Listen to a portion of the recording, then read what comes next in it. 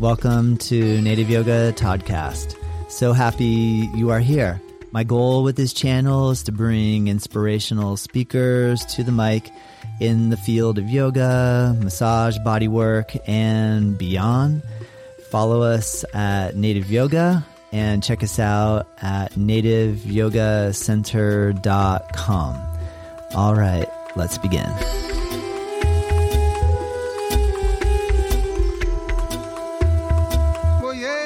Welcome to Native Yoga Toddcast. For those of you that are here for the first time, welcome. I'm so happy to have you join in. For those of you that are longtime listeners, your support is so appreciated.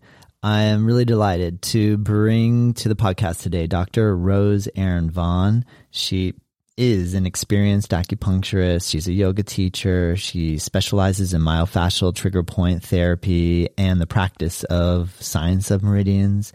She has over 20 years of practice in the field, and she's got an incredible Instagram page. I really highly recommend you guys go check it out. It's at Erin_bodyaware. And then please go look her up on her website, which is scienceofself.com. I recently bought her book, The Science of Self, Yoga Pathways, Organs, and Emotions, off of Amazon. I'll put a link in the description below for all these different sites. And it's really interesting. And I have to admit, I've been reading it and applying some of the ideas during my own yoga practice, and the way that she's been able to bring the use of visualization of the meridians into while practicing the yoga poses and feeling the energy pathways in the body based on our experience, and then having a little bit of guidance from her to know what the tradition of it all is, has been really fascinating. So for me, this is a huge honor to bring Dr. Rose Erin Vaughn on. Let's go ahead and start. I'm so excited to have Dr. Rose Erin Vaughn here today. And Dr. Rose Erin, how are you doing today?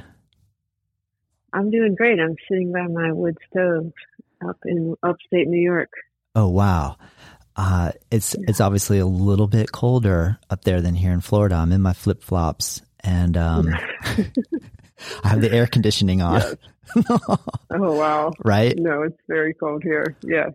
Oh man, I'm really excited to have this chance to speak with you because I have your book, The Science of Self, Yoga Pathways, Organs, and Emotions, and I'm enamored with it. I think what you've done with blending your acupuncture career with the yoga together, and the visuals of the way that you use the meridian lines from the acupuncture and or Chinese medicine system in with the yoga poses has been so interesting. I really love your book. I think it's incredible. Well, thank you. You're welcome. And so that all of our listeners are aware, you're an experienced acupuncturist, you're a yoga teacher. You specialize in myofascial trigger point therapy and practice science of meridians. And you've had an opportunity to learn from your 20 years of practice in the field. And I'm curious, was there a light bulb moment for you, that your study and career path would unfold to where you are now? There was a few, but I think as far as combining the energy pathways, which we call meridians in Chinese medicine, with yoga, because those are two different systems. Yeah. That happened for me. I think that was something that was was a seed for a long time, a seed, and then it sprouts and then it grows. And I think when I was studying originally just trigger point manual therapy and yoga, before I went to acupuncture school and learned the meridian system, I sensed there was some deeper connection that I needed to find with combining sort of the myofascial pathways that I was learning with the asana, yoga asana, and then understanding sort of the emotional connection to it. Like, why are these patterns in the body And why does yoga asana work to not only heal the body, but to release emotions? Anyone that practices asana knows that it releases emotions. Yes. Because you start crying in class sometimes and then you feel better. Yes. And so I really just, and I had asked my teacher, who is Dharma Mitra, my yoga teacher. He's a master. I mean, he's 83 now.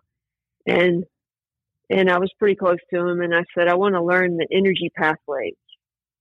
And he's a funny guy. I mean, he will say things like really short, and then later you'll figure out what it meant. But he just said, well, you need to get a book. He was like, I don't know. He was like, I don't know that stuff, but you should get a book. He said, he told me to get the Shivananda book that has like the nadis in it. And I was like, oh, well, I guess that was a stupid question. And, but I think he, like mysteriously, he sort of put me on the path to go to acupuncture school and learn those pathways. Nice. And every time I see him, he's always like, are you still doing the needles? Acupuncture. And he asked me while I was in school, and he asked me just last week, are you still doing the needles? And anyway, I think as I studied the meridian system, which is really overwhelming in the beginning. Yes. It's a massive amount of very detailed information about the energy pathways in the body. And so it was overwhelming. So I made up these meditations, which I could do and during the asana, like body scans. Where you would follow the meridian, like where you'd use like your, well, I don't want to say it. I guess I was going to say the word imagination, but you use your power of visualization to body scan and follow the meridian around while you're in the yoga pose. Exactly. That's a cool idea. It is the imagination. Yeah. Because my acupuncture teacher is also a master, and he's like, it doesn't matter if these pathways are real or not. You know what I mean? Like people argue over these things. Yeah. Like, are they useful? And so they are useful. And anyway, yes, it's totally imagination, visualization. And as I was doing the asana that I'd been doing for years anyway, I was like, wow, I can feel these pathways. Wow. They're on some level, they're really real. And it just unfolded. It opened a whole new world. Did that light bulb go off more when you started to apply what you were learning from the Chinese meridian system, more so than what you had learned and applied from the myofascial release pressure point work? Well, the thing about the myofascial release, which is brilliant, and I had studied the Travell Simmons text. And I went to massage school first, that's a very dense text, isn't it? Like I have those books, like to say I studied that, like that's a very big undertaking just for those that are listening that aren't familiar with those texts. So that's pretty amazing that you combed those volumes and went deep into that study. You have to comb through it. And I still have the original books that I had bought, and they're, heavily underlined because I was just like, wow, what is this? This is crazy. Yeah. Like I tell everyone to buy those and just spend the rest of their life reading them. They're absolutely incredible in relation to trigger point and referral points. Don't you think? Like referral and also like things that it could mimic or that could mimic those pain patterns. Like, you may think you're having a heart attack, but you actually have a trigger point in your rhomboid or something like that, or your pec major. Yes. And so that was just fascinating to me, but it had left out one component mostly, which was emotions like stress and anxiety and, or anger. Like, how do those things specifically what patterns do they specifically create? And that is what the Chinese system is masterful for, because they understand the connection of those myofascial pathways to organs, to the specific organs, internal organs, and also like something which when you first hear it, you're like, what? The liver it has anger, is associated with anger. Like, really? Like, how? I don't, people don't buy it right away, but I explain it to people like, the heart is related to love, right? Yeah. Everyone just sort of intuitively knows that because they feel it. Yeah. That's a good point. That's one that we just accept. So we accept that one, but the thought of anger in my liver, like, it's a bit of a leap at first. It is, but then if you start to study it and think about it, then you notice, like, when you get really angry or there's something that's really irritating you that's not usually there, you notice certain patterns in your body, like tension around the right side of the rib cage. Yeah. Radiating down the right thigh or down the IT band or something, or up into your jaw. And that's the liver and gallbladder. It's the gallbladder pathway, but it's related to the liver. And then it changes your life. You can't go back once you see it. Yeah. Good point. I have a lot of questions based on what you just said, but I also want to bring up that you hold a bachelor's in biology from Wake Forest University and that you graduated top of your class. Is that true? That is true. And not the top. I was like magna cum laude or something. Pretty close to it, right? And and you're a doctor of acupuncture from Pacific College of Health Sciences. Right. I'm curious, how have you taken your study in biology and used that to help you with your acupuncture study and or vice versa? Stay with us. We'll be right back. Welcome to the Alchemy of Natural Healing. I'm your host, Laurel Dewey. True healing is an alchemical process, meaning it must transform you on all levels, body, mind, and spirit. What affects one affects all three. True healing is one of the hardest journeys you'll ever travel, but it's one of the most rewarding and fulfilling when you get to meet yourself for the first time. If you're ready to take that journey, let's get started.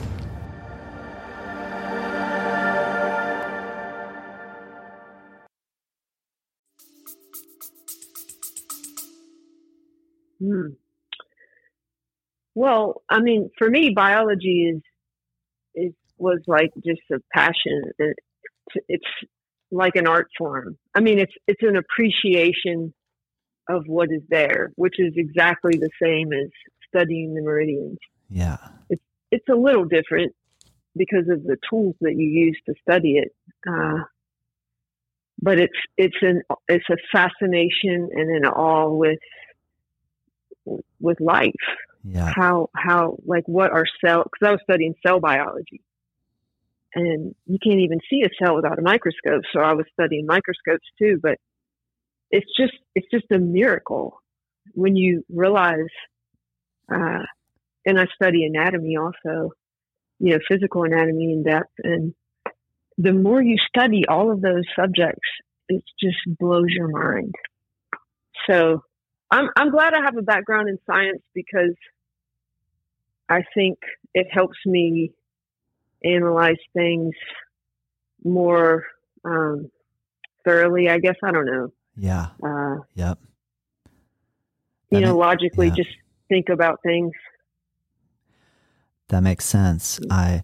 I have had a chance to study with Dharma Mitra. He was teaching down here in Fort Lauderdale at a Yoga Journal conference, and he did say and do so many different things that I was just like, this guy is amazing. He's really an interesting character. And I remember at one point he was quoting the Bhagavad Gita, but at the time, maybe I didn't know that it was the Bhagavad Gita. So he had said a few things around the realm of I am God, and I am a manifestation of God. I am God. And at the time, it really blew me away because I guess maybe I didn't realize he could have been quoting the Bhagavad Gita. Maybe he wasn't. And at that point, I was in this realm of thinking, is that an ego thing to say I am God? And then after I got more steeped in India philosophy and started to understand the concept of appreciating that everything is God. So if I recognize that I am, then there's that element. And so obviously that comes from a lineage of definitely believing in God. And so I'm curious that where, if you have had a deep background in the science world, which often doesn't go down that path, where or how do you balance the opposing forces, or do you see them as opposing forces? Do you feel like science and belief in God is really connected? What are your thoughts on that? That's a really good question. And I first of all, I think he is quoting the Bhagavad Gita. He's not saying that he is Christian God. He would not say that. It was afterward that I was like, oh, he was reading he was quoting Bhagavad Gita. Well, that makes sense. He was reading out. Because Krishna is saying, I am God. But at the moment I was like, whoa, Dharma Mitra is really going out there right now. Like, so thank you for shedding a little light on that. But I think, I personally, I was always very more than science. I was into God, just figuring it out. Not like I was deep into one specific religion, although I was and am Christian since I was born, I guess. Whenever that starts. Yep. And I was raised that way anyway. Yeah. And but I wanted to explore everything, so I read all the different ones, and I used to annoy my parents, about like, why is no one talking about this? Like, who is God? Yes. What are we doing here? Why are we here? And they would be like, nobody cares. Stop talking. And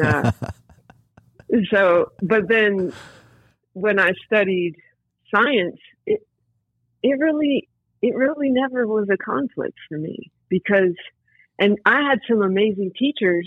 I went to Wake Forest, which is actually a Baptist school. It was originally, I think it's kind of mellowed out now, but,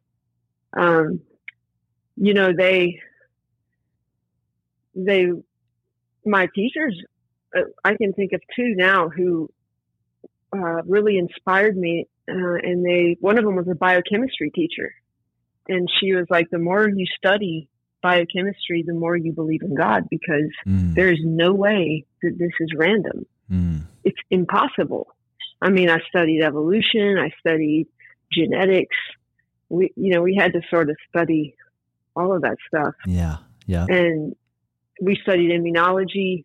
Immunology is, if you study one science subject in depth enough, it will lead you to God, whether it's physics or biology or chemistry, because you will realize that we cannot comprehend how this got here. Yeah. Yeah. We can't even really understand how it works. We're just beginning to understand how DNA and the immune system works. I mean, that should be obvious to everyone now. As advanced, we have a MacBook Pro and we can talk to each other from very far away, but we don't know how the immune system really works, or we would be able to cure all diseases. Yeah. Good point. Because there's another component, and that's the spirit, and it's the will to live. And where does that come from? Great question. And the intelligence of the immune system is mind-blowing on its own, not with help from the outside. I mean, that was the one topic that really blew my mind. Immunity? Oh, well, the immune system, because I don't want to bore your audience with the details, but the way that the body can edit your DNA and all this stuff, it seems like it's being, there's an intelligence behind it that's beyond just what it looks like. I agree. And I don't think there's any way you're going to be able to bore us, Erin, because you've got a lot of great, fascinating insights. So thank you for saying that, but I don't think that's possible here.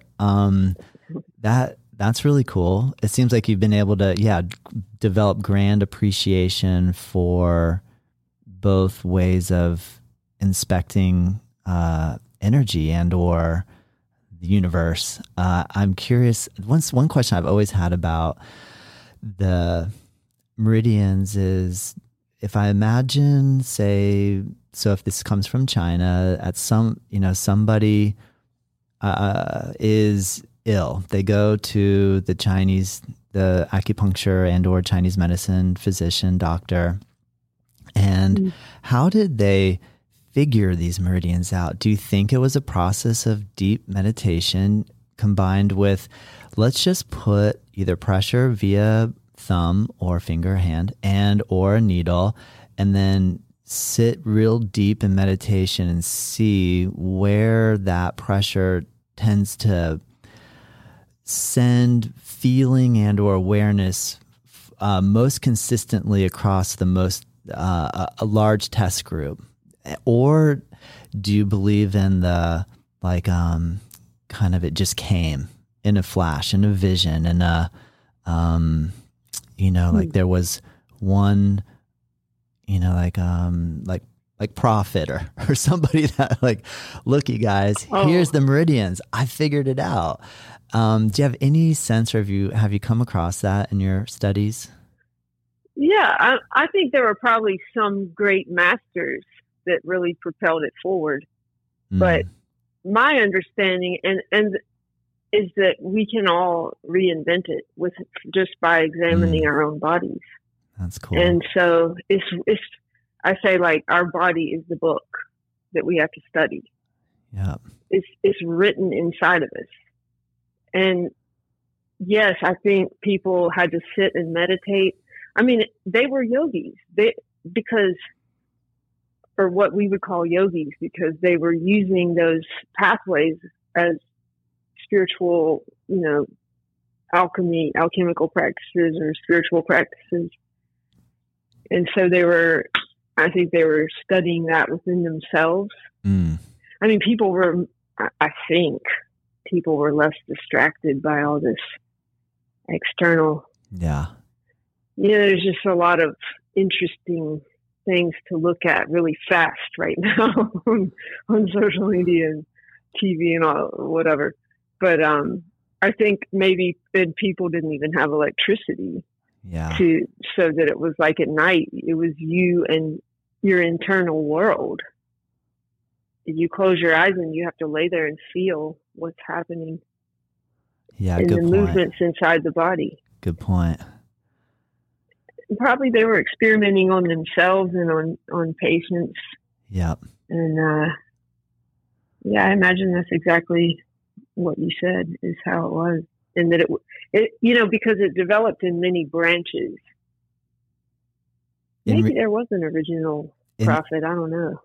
In relation to the first time I took a yoga class, there's yoga, it's yoga. So you go in, but then I had no idea there was this style, that style, this teacher associated with this specific style. And then you start, but that first yoga class was it's just yoga, it's all yoga. So obviously everything's like that probably. So in the Chinese medicine world, there's a whole bunch of different schools of Chinese medicine. Is that correct?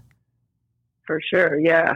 At least as many as there are for yoga. Got it. And people that fully disagree with each other, like masters that everyone bows to, that completely disagree about where the pathways and points are, what they're used for, how to do it, what kind of needle. There's many, many ways. how do you rise above that dogma?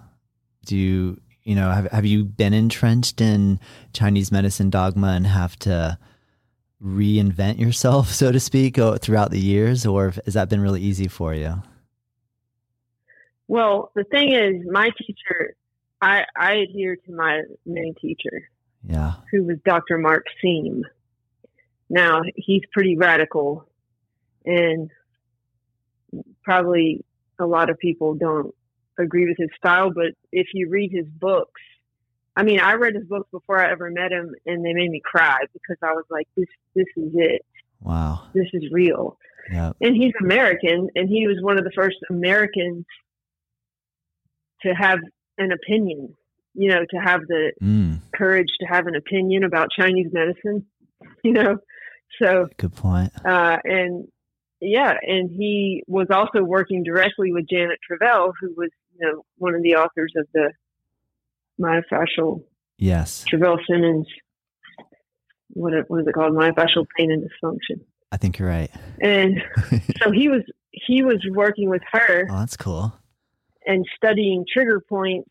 I mean, he already owned a school at that time, and she came, and they sort of worked together to develop and explore, you know, the similarities of dry needling for trigger points and traditional Chinese acupuncture, which is, I mean, he was very political also. So he would always, and I don't know how much of this is fully accurate, but he would go on and on about how, you know, Chinese medicine was ruined, you know, during the Communist Revolution because they took all of the spirituality out of it and systematized in a way that it could sort of be taught to the world. Interesting. And yeah, so he didn't buy any of that stuff. He said, look, you have to memorize all this stuff to pass the board exam. But then that's not how you really do it. The way you really do acupuncture is very similar to body work. You have to feel the myofascial pathways and see where they're stuck. And then you use the needle like a massage tool, kind of, to release myofascial blockages, or sort of, you know, the connective tissue can get sort of kinked up. I don't know why, maybe because of strain, but also because there's no other way to explain it than chi flow or the flow of energy, subtle energy. So it was a much more, and his book is called Acupuncture Physical Medicine. Cool. I'll check that out. That's one of them. Acupuncture. Yeah, you would love it. You would love it. Physical medicine. Thank you. You know, you're the founder of Science of Self Yoga and Meridian Yoga Therapy, and you've written 4 books. I already made mention of the one that I have. I'll get your other ones, I promise. I have not finished, to be honest. I have not finished this one because there's a lot of information in this book. I haven't studied them. I haven't studied Chinese meridians, and I've gotten acupuncture a lot, and I've heard these terms like triple heater, and you know, I've heard about the anger associated with liver and like the real basic things. But as I found when I was reading your book, in a moment, I'll ask you a question about the triple heater, because I really like the way that you explained it in your book. But can you explain now the premise of the book and the message that you aim to convey through it? Oh, that was my first book, and I was just so excited about how to put everything together, you know, yoga and Chinese. I was like, wow, oh my God, this is wild. Like, the more I studied it and researched and within my own practice, and I was like, this is incredible. It all lines up. Yeah. And so I just wanted to put it out there. And, but you know, also I think because a lot of times yoga is very externally focused. Also, not all yoga, obviously, but just kind of the general trend is more external or real physical anatomy based, like, yeah, you know, Western anatomy. And I think by putting them together, and learning the energy pathways, I wanted to help people go deeper in their yoga practice. Well, and look more inside and start to think about what kind of thoughts and feelings they have that are arising during the practice that might be arising because of the practice. Specific poses, for example, could bring up specific types of emotions. So just to look deeper. Yeah. I think you achieved your goal, because since I've been reading it, when I come in and do my practice, I have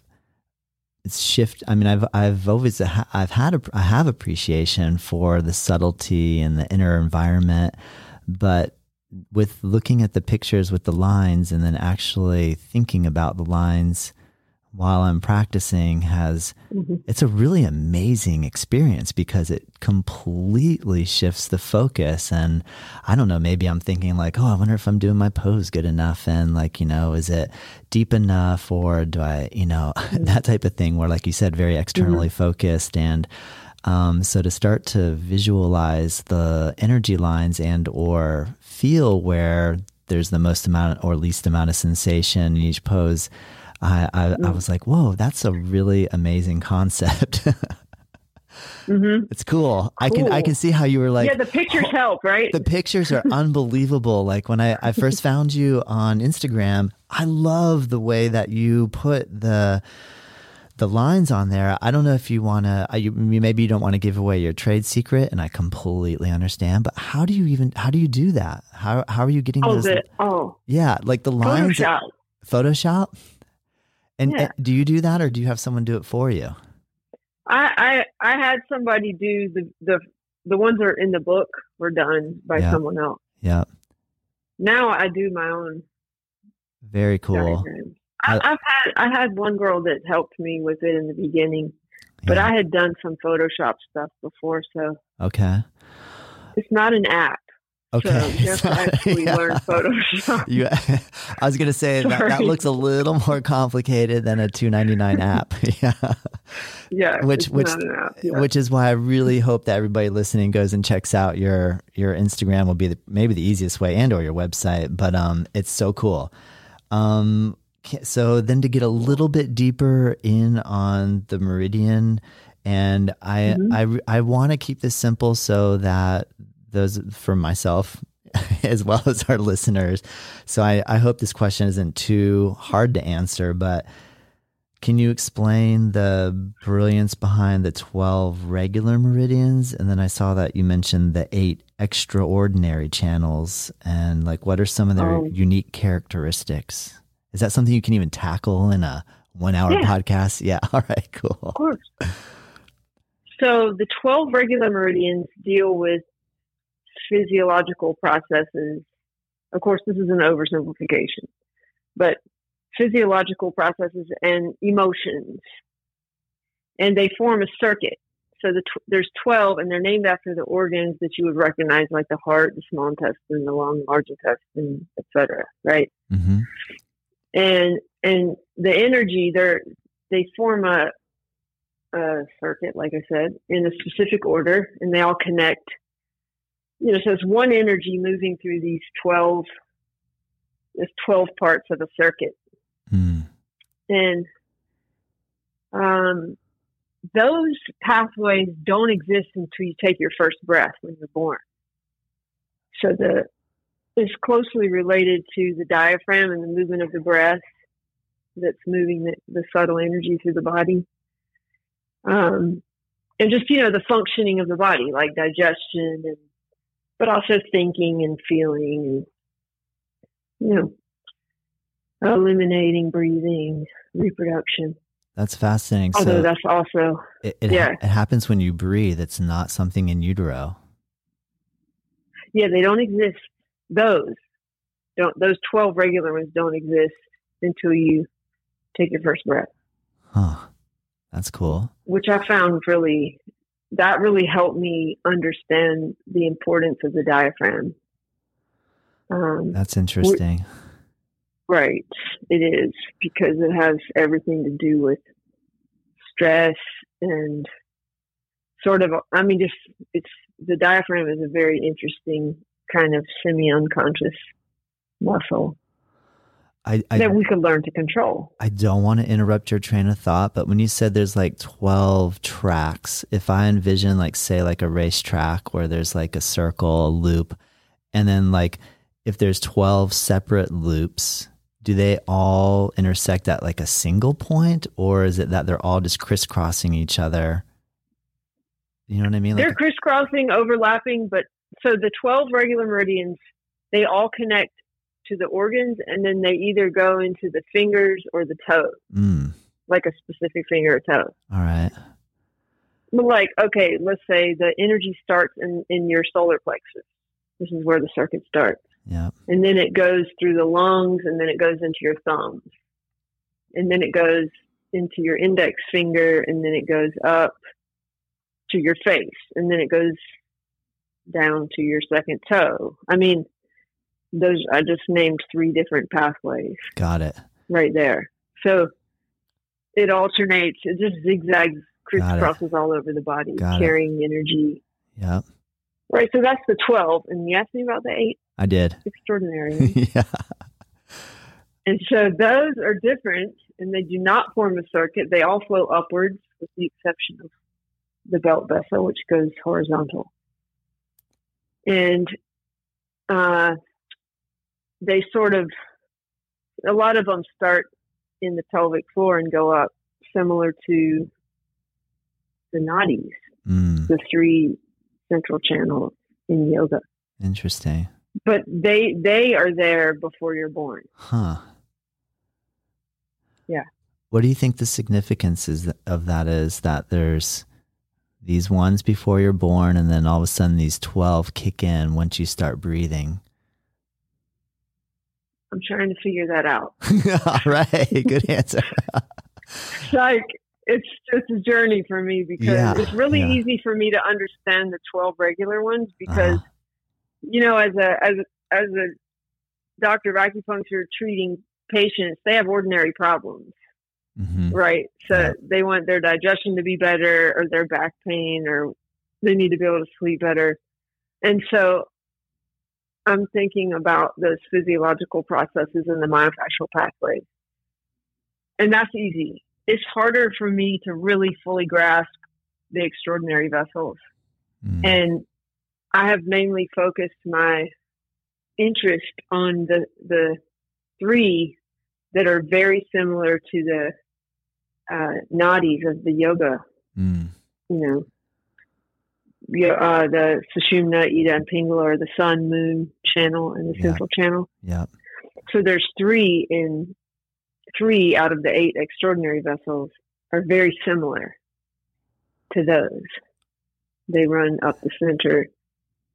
And I've really focused on trying to understand those and how they can be used in deeper meditation and spiritual practice.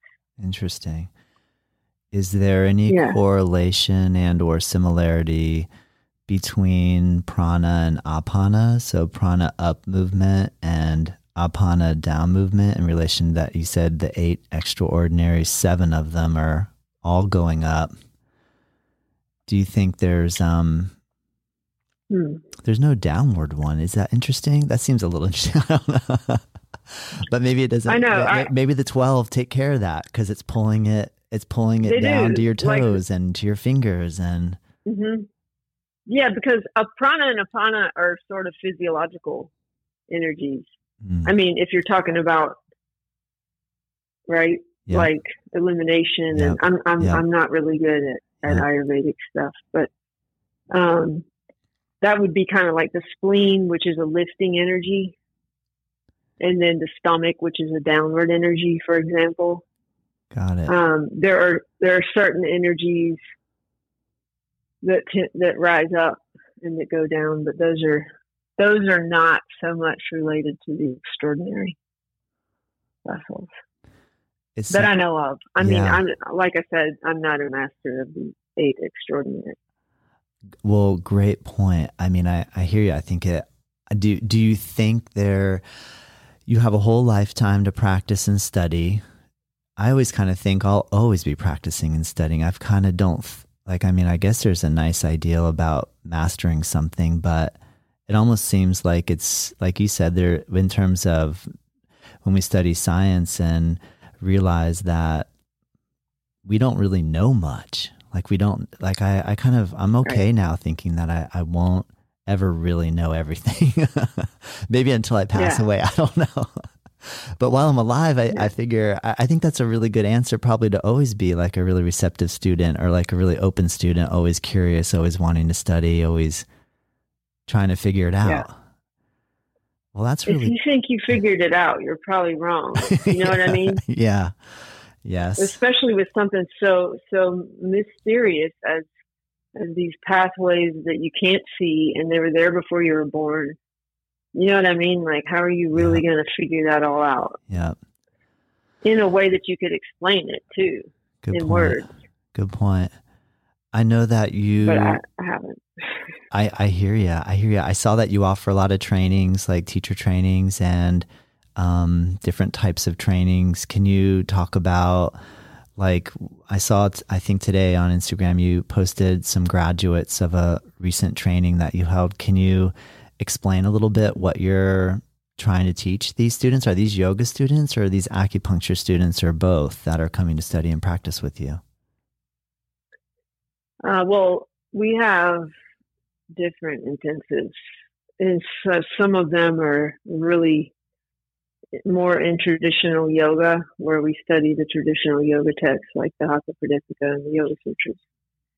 And I mean, we always use a little bit of the meridians, because it's just so helpful. But then some of the trainings, like the meridian yoga therapy stuff, is more about a more therapeutic style of yoga, and also acupressure. I mean, we're teaching acupressure techniques, how to release. Well, my favorite one is the diaphragm release and the abdominal massage. You know, getting into the abdominal points and organs, abdominal diagnosis, and using the spinal points diagnostically. But we learn a lot of techniques that are healing on all levels, healing and releasing stuck emotions and breathing and all of that. My favorite thing about those trainings is getting people, if it's in person, is getting people to do hands-on work who've never done it. Yeah. That's cool. And to realize that they can do it. It's right. That's what we were made to do. Yeah. You don't have to be special. You don't have to know very much. You just have to learn how to feel. And can you explain? And pay attention. It sounds like, yeah, good point. To feel and pay attention. How do you teach people how to feel and pay attention? Do you have a methodology to going about? Because it sounds simple, but it's, I think, to teach someone to feel, I guess my first thought was meaning like teach someone how to put their hands, say, on someone's abdomen and feel. So there's the first level of like feeling the surface, the skin.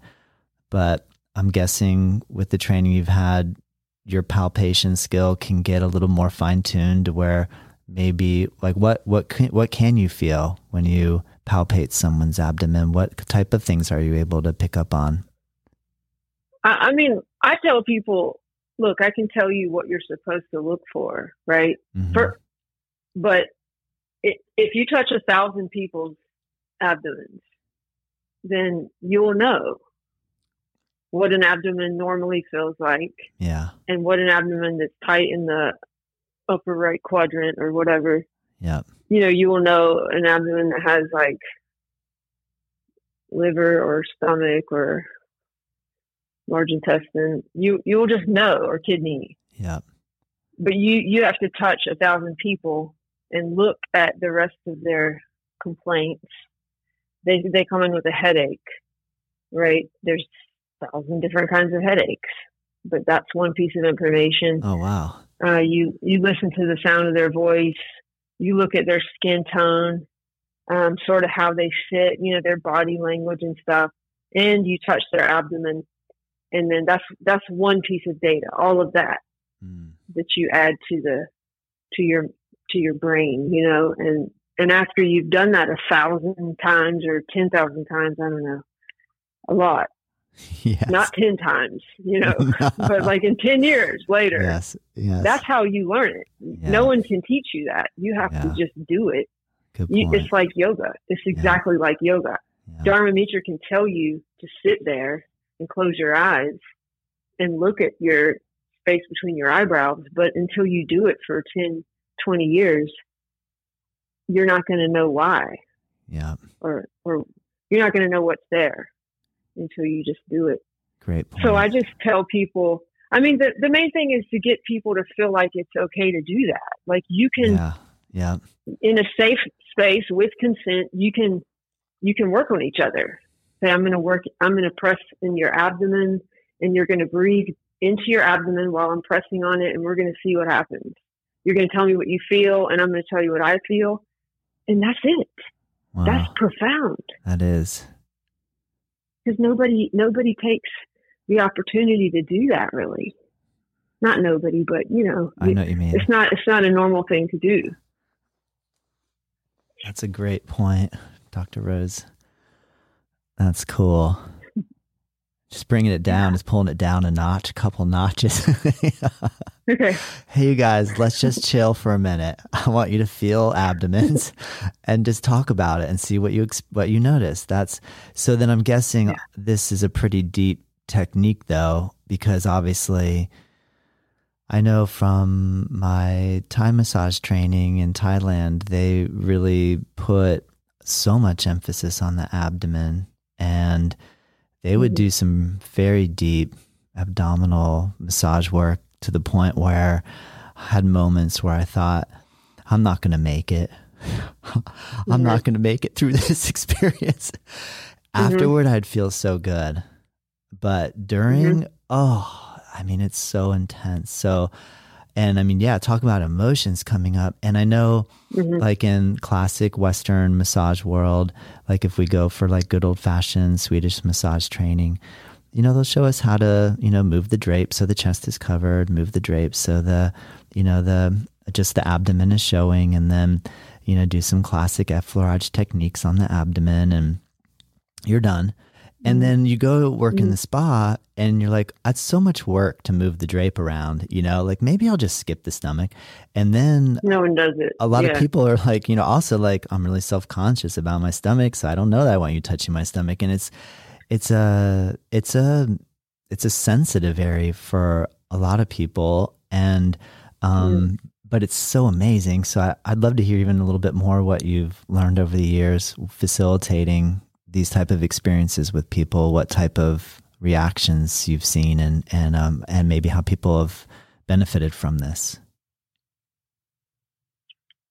Well, I'm lucky because I work with people that do a lot of yoga and take care of themselves. Yep. For one thing, most people that are studying that stuff do, but I say that because I've worked with people in other circumstances who don't take care of themselves. I worked in a harm reduction center where people are actively using drugs, and you cannot do abdominal massage. Yeah. Because there's too much disease and toxicity, even on a gross physical level. Yeah. Not to mention emotional trauma. Yeah. So part of doing abdominal massage is that you're going to work with people who already stretched and breathed and ate a fairly healthy diet and drank some water. You know what I mean? Like, yep. They have a basic awareness and interest in healing. And they may have, people, you're right. People are like a little funny about the abdomen, but part of it also is the confidence of the practitioner. Yeah. If I, as a practitioner, am worried about my own abdomen and I can't, and I haven't dealt with my own, then it's going to be hard for me to work on somebody else and make them feel safe. That's a good point. And or make them just not, it is safe, but it's also just make them feel like this is normal. You know what I mean? Like, I'm just going to press on these points. This is normal. This is not unusual at all. Like, I do this all the time. And you don't say it with words, but you say it with your hands. And, but yeah, I think the abdominal massage, to me, it's the navel. You just, there's a few things. It's like the diaphragm, the navel, the armpits. And you can't do that on somebody immediately. Good point. So we work in the hands and the feet, and then we work in toward the center. But if somebody's done 2 hours of asana and an hour of pranayama right before, then you can go right into it. You can work on the navel, the diaphragm, and the armpits, and you're done. And it's profound. Can you? That sounds awesome. I want to come take a training with you, with your group. It sounds amazing. I am going. I will. Can you talk a little bit about the armpit, because that isn't an area that I really focus in on with people. Can you explain what your thoughts are there with that? Yeah. So the armpit, in terms of meridians, is the heart meridian, and which is not what you would guess. And it's probably long too, in terms of the pec minor being kind of up in there on the front side. So, and it's also the rotator cuff, because you have the subscapularis muscle, which is the hidden part of the rotator cuff. And it's also the part that tends to be overdeveloped and tight compared to the other parts of the rotator cuff, which are usually kind of stringy. Not on everybody, but typically. So, and it's a very intimate place, and it tends to be ticklish for some reason, which I think is probably a defense mechanism. And when I work, if somebody tells me they have a shoulder problem, I know if they will let me go in their armpit, I can at least change it. I can make it a little bit better, if not completely eliminate it.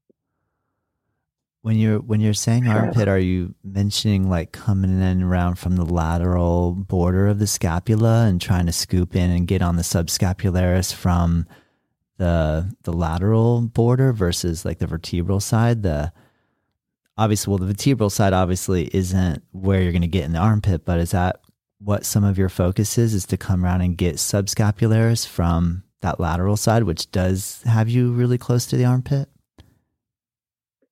We're going in the armpit so that you'll be face up. We're going right in the armpit.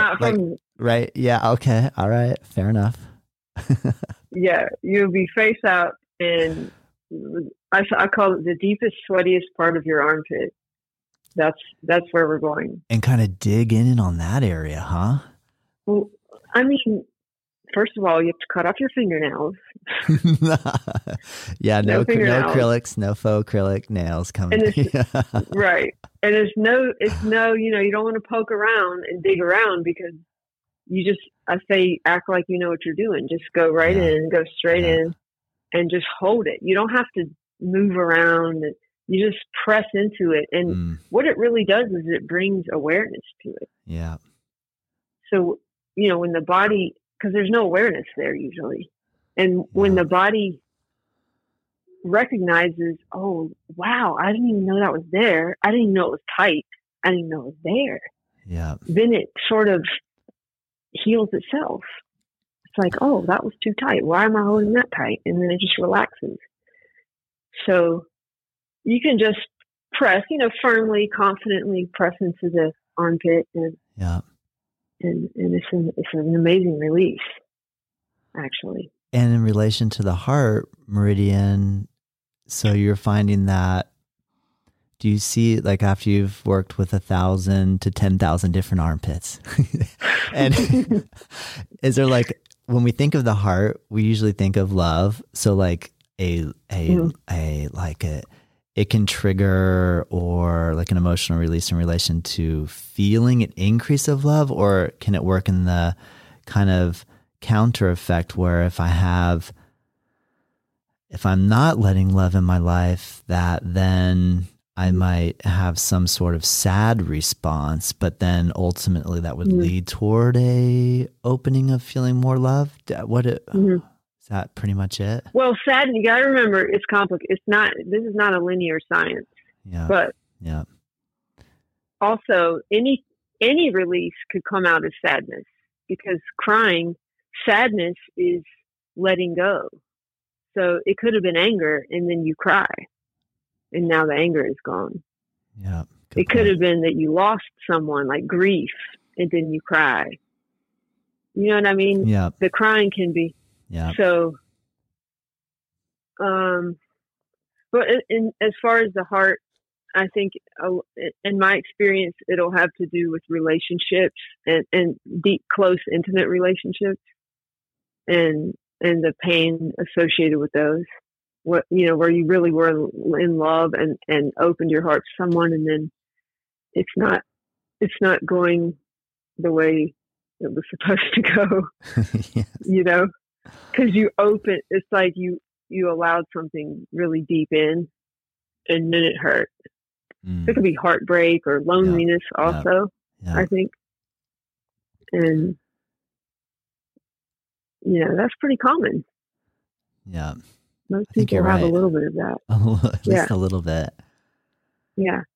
Another element that I came across in your book that really got me thinking is the principle of asymmetry in relation to the outer body and the inner body. It got me thinking like I have a right side and a left side, and my right hand and my left hand look pretty symmetrical to each other. But then when I go into my internal organs, the kidneys over here, the spleen's over there. And so there's this asymmetry. Can you talk a little bit about that? Yeah. I think that explains the struggle that we feel sometimes if you meditate and you're sitting there and you're like, why do I feel like I'm so crooked? Yeah. And then if you look in the mirror, you don't really look that crooked, but inside, because we're not symmetrical. I mean, all the organs are asymmetrical by design. And so, and the digestive tract is a giant tube of muscle. So it's a muscle can pull on your spine, I mean, I don't know the specific way in which it would pull. I guess it depends on your body or what, what you're eating and stuff like that. But the digestive tract can create some tension inside, some spiraling type tension. And then the liver, all of these, the liver is very heavy, or especially when it has a lot of blood in it. And it's attached by ligaments, asymmetrically from the inside to the spine and to the abdominal wall. And so there's like this internal struggle that is unconscious, but we can sort of tell. Like, I feel twisted, Yeah. Like, what's wrong with me? So and people always say, like, I think it's because I sit weird at my desk. I'm like, maybe, but also maybe not. There's an internal struggle going on that we have no control over. Yeah. We don't. I mean, we do ultimately, because that's why diet is so important. Yeah. Eat a clean diet, drink enough water, don't drink alcohol, don't drink a massive amount of caffeine just to get through the day, because it's going to affect, but also the emotions and the sympathetic nervous system or the autonomic nervous system is affecting the functioning of the organs. And so that a lot of it is also our thoughts, which we can control to some extent with practice. Good point. And that is creating these twisting from the inside. It's real. It's so interesting. I love thinking about that. Yes. It is. Dr. Rose Aaron, I know we scheduled for an hour, and I'm so appreciative of you to just take time out of your schedule to speak with me, but I feel like it's gone by so fast. I'm like, how did that just happen? And I kind of haven't. I just started getting. I just started getting going here. Like, so. But I don't want to hold. I know you're busy, and I know you have appointments and things going on today. Is there a chance in the future we could do this again? Sure, I would love to. It's really an honor. I really appreciate your questions. They're really interesting. Well, thank you. I appreciate that. Is there something to close with? Can you leave us with any advice and or inspiration or insights beyond what you have already shared with us? I'm content. You don't have to go there, but is there anything that comes to mind that you'd like to help close our session with? I just say, look within, because I know that's cliche, but look within, and we're our own doctors. You can go to a doctor and they can, and sometimes it really helps and it's necessary. But also, first of all, sit still. Just go look inside, and you'll find out exactly what it is that's bothering you, and it'll resolve itself just by awareness. And have faith, have faith in that we're here for a purpose, and that we are loved. So that's what I was going to end. Oh, that's perfect. I needed to hear that today. Thank you. Good. That was really good. Thank you. Thank you. Man, well, thank you, Dr. Rose Aaron. I'm so excited. I was so excited about this. We had scheduled before, and we had a storm coming here to Florida, and I had my podcast gear all set up, and I'm like, I got it timed perfectly. And then I got to the bridge and it was shut down. And then I had to double back around to the other bridge, and you were gracious enough. I called you as I was driving, and I was trying not to stress out. I was trying to relax, but I was like, no, I'm not gonna make it. So I'm just really thankful that you were as sweet and kind and just like, hey, you didn't plan this. Like, it's not your fault. So, but thank you so much for rescheduling and taking time out of your day. And I thoroughly enjoyed this. And I love having the chance to speak with other people that are living this every day, and it just gives me a ton of inspiration. And I really hope that I can squeeze a little time out of my schedule and come and study with you. And I'd get a lot of information out of everything you're putting out is absolutely amazing. So keep going, keep going for it. Thank you. Yeah. And thanks for the work you're doing too. All right. You know it. Well, great work. I appreciate that. Okay. Thank you. Have a great day. You too. Take care. Take care. Bye.